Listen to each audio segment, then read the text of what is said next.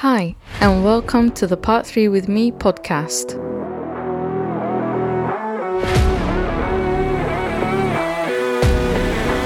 The show that helps Part 3 architecture students jumpstart into their careers as qualified architects.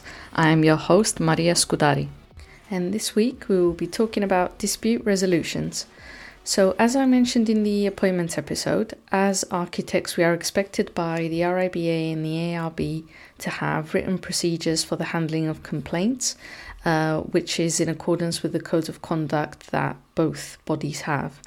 And we also have to be able to handle any complaints courteously and promptly at every stage. So it's very important to have in-house complaints procedures in place and outline within our appointments with prospective clients what that in-house complaints procedure is. So in the event of a complaint or a suit against us, we have the necessary arrangements in place to handle everything effectively and efficiently. So what is dispute resolution? Dispute resolution can be defined that it includes any process which can bring about the conclusion of a dispute. So dispute resolution techniques can be seen as a spectrum that ranges from the most information negotiations between the parties themselves through to increased formality and more direct interventions from external resources to a full court hearing with strict rules of procedure. So it can be as informal as two people chatting between them to resolve the dispute, or all the way up to the court, including a judge. So the dispute resolution methods are split into 8 main types, which includes negotiation, mediation and conciliation, neutral evaluation, expert determination, dispute review boards, adjudication, arbitration, and litigation. So let's start with negotiation. Negotiation is the most common form of dispute resolution, where the parties involved usually attempt to resolve the dispute themselves. So, which is what I mentioned earlier, that this is like the least harmful way to start that dispute resolution. So, negotiation can usually be the most efficient form of dispute resolution in terms of management of time, cost, and preservation of relationships. So it should be seen as a preferred route in most disputes. So if you don't want to fall out with your client, this is probably the best way to handle any disputes. So negotiation, dispute resolution processes usually consist of an informal approach or meeting between the two parties. It's carried out privately between them. It's usually a relatively quick process with no formal rules. And during that process and at the end, there should be a record of everything in writing, and make sure that all parties sign it to make sure that everyone agrees with what was said and what was agreed. And it's also considered as the most cost-effective process compared to the rest. So if we were to go for mediation or conciliation, mediation is essentially like negotiation, but with the assistance of a neutral third party, which is the mediator. So mediation has all the advantages of negotiation, but the involvement of the neutral third party can make the negotiation more effective. So it should be seen as the preferred dispute resolution route in most disputes when negotiation fails to resolve the issue. So this method is usually carried out informally as well and in private, and is initially considered a non-binding method. So if settlement is reached between the parties, it can become a legal binding contract and should be written down and signed, but only if the two parties agree. So it's a flexible process with no fixed procedures, and it usually lasts 1 day with very few times running for more than 3 days. So under mediation, each party prepares a brief summary of their respective positions and key supporting documents to reinforce their argument. And these are then handed to the mediator and the other party and then the parties enter a mediation agreement, and once the details of the mediation have been agreed, then that process is concluded. If you use conciliation, which is basically like mediation, a conciliator can propose a solution to the dispute. So these two processes are relatively inexpensive as well, similarly to negotiation.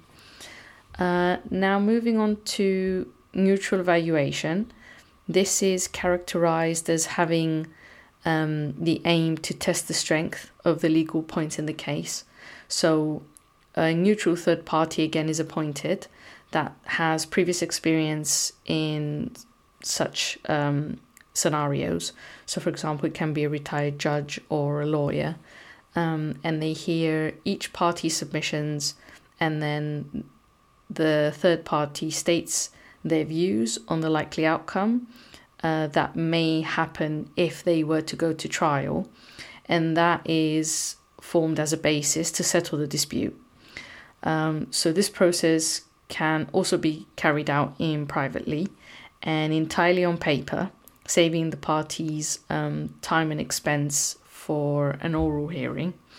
And usually the view of the appointed expert is without prejudice and has no binding effect. And it can also sometimes be used as a basis for settlement or further negotiations. So they can either settle at that moment or continue to proceed with negotiation rather than proceed with neutral evaluation. Now, when it comes to expert determination, similar to neutral evaluation, an independent expert with knowledge in the field is appointed by agreement, and they give a determination of the procedure. So the parties then agree to be bound by the decision of the expert, and the expert can also investigate the background of the dispute themselves rather than just relying on the evidence provided by the parties. If a dispute review board is used, which is the next method, it usually uses a panel specifically set up for that project and is designed to deal with disputes quickly and effectively. So these again are carried out in private, and they are usually a relatively expensive process, and the outcome is not binding to the parties.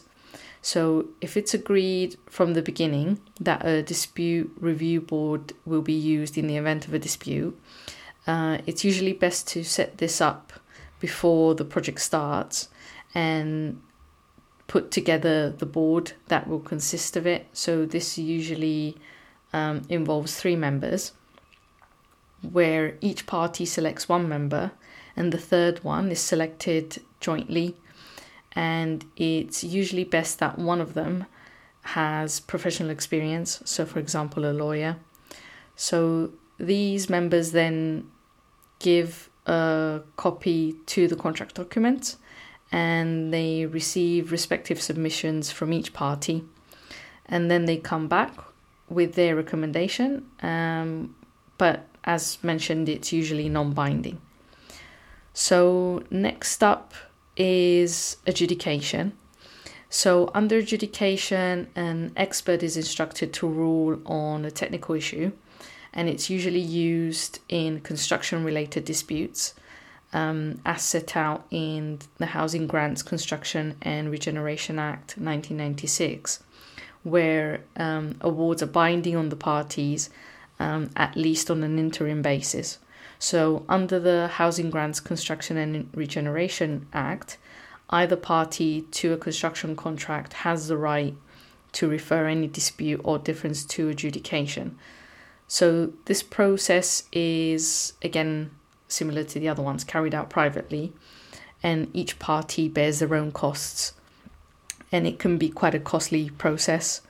So what happens then is that an adjudicator is appointed, where he is required to reach a decision within 28 days of receiving the information regarding the dispute, and then this period can be extended by 14 days if both parties agree, and then the decision of the adjudicator will be binding on the parties until it's determined if arbitration is used or through legal proceedings. So adjudication is considered as a very quick and simple process in comparison to other methods, and is usually more cost effective than arbitration or litigation. So if the dispute proceeds to arbitration, arbitration is a more formal approach and is governed by the Statute of the Arbitration Act 1996. This is also a private method, and it's carried out, which means it's carried out privately, but it offers a binding outcome where the dispute is resolved by the decision of the third party, which is the arbitrator in this instance. So the Arbitration Act gives the widest discretion to the parties to decide between themselves how their dispute is to be resolved, but it provides a fallback position if an agreement cannot be reached. So the advantages of arbitration is that it allows some control of the process, it's more cost effective than litigation, it offers confidentiality, the parties can choose who the arbitrator is, resolution is usually guaranteed, and the decisions are legally binding and enforceable. And last but not least, moving to litigation. Litigation is a formal process, and it's taken through the civil courts and it's conducted in public. So compared to the rest of the methods that I just mentioned, litigation is the only one that's carried out publicly. So the judgment is binding under litigation, and it's each party is subject to rights of appeal. So if they don't agree with it, they can appeal the decision. Litigation can be a very lengthy process, and it can be drawn out and very costly. So what happens is usually parties agree a settlement before the case comes to the court. The advantages of using litigation, though, is that it can bring an unwilling party into the procedure, and that the solution will be enforceable without further agreement. So it can, as a process, however, be very lengthy and cause damage to the relationship, and the outcome is in the hands of a judge.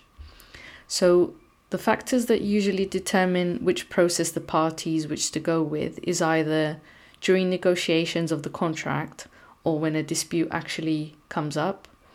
So most commonly, parties prefer to resolve the issues between them under negotiation, and arbitration is usually the process of last resort where confidentiality is required.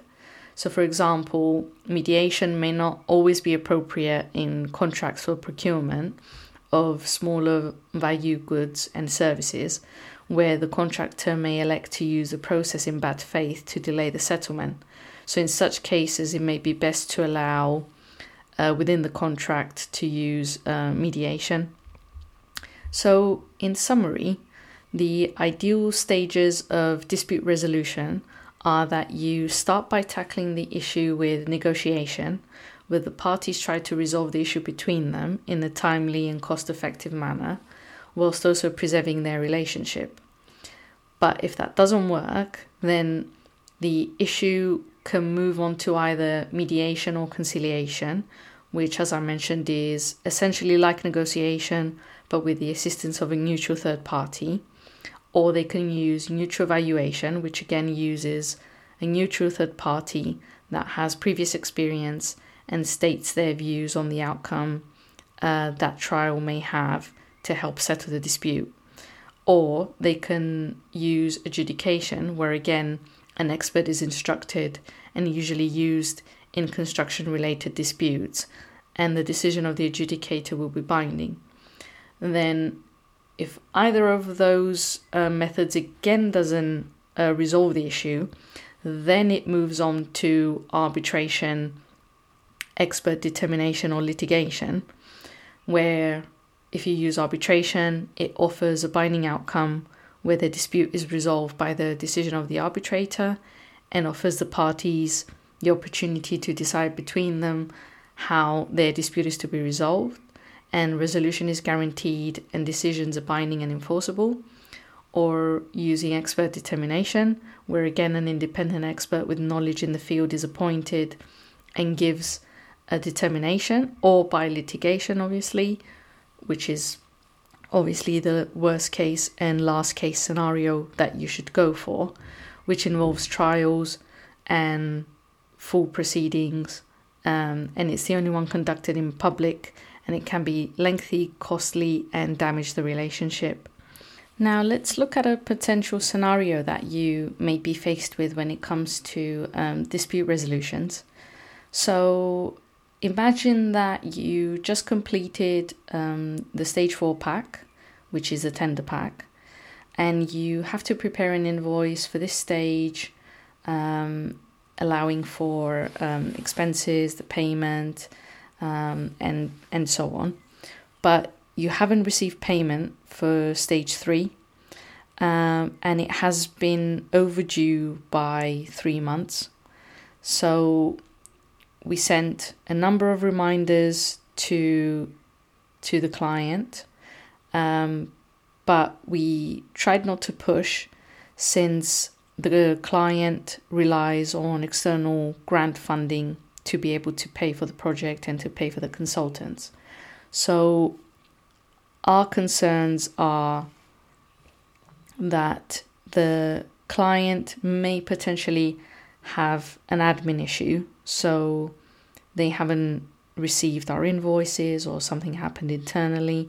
So what we want to do is we want to prepare a memo listing the next steps that we need to take and potential options to recover the money that's owed, and any advantages and disadvantages of each step that we may take and the impact on the project and the client relationship. So our response for this scenario is that we would recommend to firstly take a step back and go through our appointment documentation. Have we given the client any reason to withhold payment? Have we been carrying out our duties with duty of care and diligence? Make sure that we went through the appointment with the client to explain our services and confirm everything in writing. Have we done that? Did we set out from the beginning the set dates for payments and stated which these dates are in the appointment? If so, then when it comes to the payments, we should refer to the Housing Grants Construction and Regeneration Act 1996, because this is a construction contract. The client should have provided us with a payment notice within 5 days of the date for payment, informing us of his payment intentions and sums and the basis of his calculations. But if he, however, decided to pay less, then he should have supplied us with a second notice, which is the pay less notice, stating the new sum he intends to pay before the final payment date that should have been set within the building contract. So since we didn't receive any of these notices within the 5 days of the due date, we should have issued our own payment notice before the final date for payment. So this sum should have been paid by the final date for payment, but if neither us or the client issued a notice within that period, then as a result, no payment was due for that period. So we have to check, did the client actually issue us with a notice of intention to withhold payment? If they have, did they state the amount to be withheld and the reasons for doing so?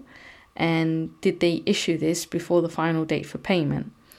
But if no agreement was made on the dates for payment, then the provisions of the scheme for construction contracts can apply. So because this is a construction contract, under the Housing Grants Construction and Regeneration Act, we have the right to suspend part or all of our performance duties for non-payment. So since the payment hasn't been provided for 3 months now, which exceeds considerably the final date for payment, and we didn't receive any withholding payment notice, we have the right to suspend our performance. So if we don't intend to undertake a step like that, so if we don't want to do that, we have to give the client at least 7 days notice of our intention to suspend performance and state why we're doing so.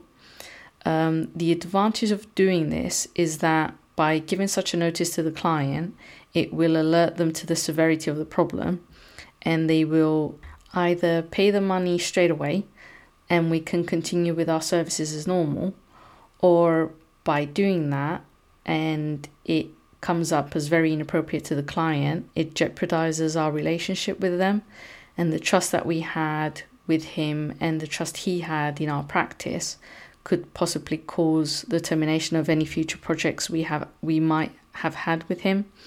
So if he doesn't offer to pay after we send the intention of suspending our performance, this would only be possibly terminating our role and involvement with the project, but it will also mean that we lose the relationship with the client. So if all of that fails, the final option would be that the client continues not to pay us and he doesn't even acknowledge our attempts to negotiate the matter. Then we will have the right under the Housing Grants Construction Regeneration Act to refer the matter to adjudication to recover the money owed to us. So we will have to give notice to the client of our intention to refer this to dispute to adjudication and appoint an adjudicator. But before this process, we will have to inform our indemnity insurance of the matter for them to advise us on the correct approach on how best to proceed. And after referring the matter to the adjudicator, we will have to wait 28 days or an additional 14 days for the adjudicator's decision. Although we may be able to recover the money owed to us, this process will be the most disadvantageous and harmful to the practice, because we will not only lose money because of the adjudicator's fees and hiring of space for the adjudication to take place, we will most definitely sever any future relationship or projects with the client, and our involvement with the current project will definitely come to an end. This scenario will also end up placing the client into an even harder position, needing to assign and appoint new consultants to continue the works, and having us to confirm with the client whether or not he will have license to use any of the information, drawings and so on, if we give him the relevant copyright. So most of the options that I just outlined will probably be quite inappropriate for the practice and with the relationship with the client. So we could potentially recommend in this scenario to further negotiate the fees with the client or divide them into more installments until the external funding that the client is expecting is available, so we can keep our resources and our expenses going and we avoid damaging our cash flow, and we can give the client some breathing space to come up with the rest of the fees. So this is a potential scenario that you may be faced, and this is how you could go about reviewing it and responding to the client to avoid damaging that relationship if that client is a very key part of the practice. So don't forget that before a dispute arises, make sure you have in-house procedures in place, a good level of personal indemnity insurance, so if something does occur, you have the means to deal with it quickly and efficiently. And check out the episode show notes for some pointers on where to find additional useful reading material that will further broaden your knowledge when it comes to dispute resolution methods. If you would like to get in contact with me, please feel free to email me on the address provided in the show notes. Thank you so much for listening. This is an educational show aimed at supporting the future generation of architects. The information, opinions, and recommendations presented in this podcast are for general information only, and any reliance on the information provided in this podcast is done at your own risk. Please join me next week for some more Part 3 with me time.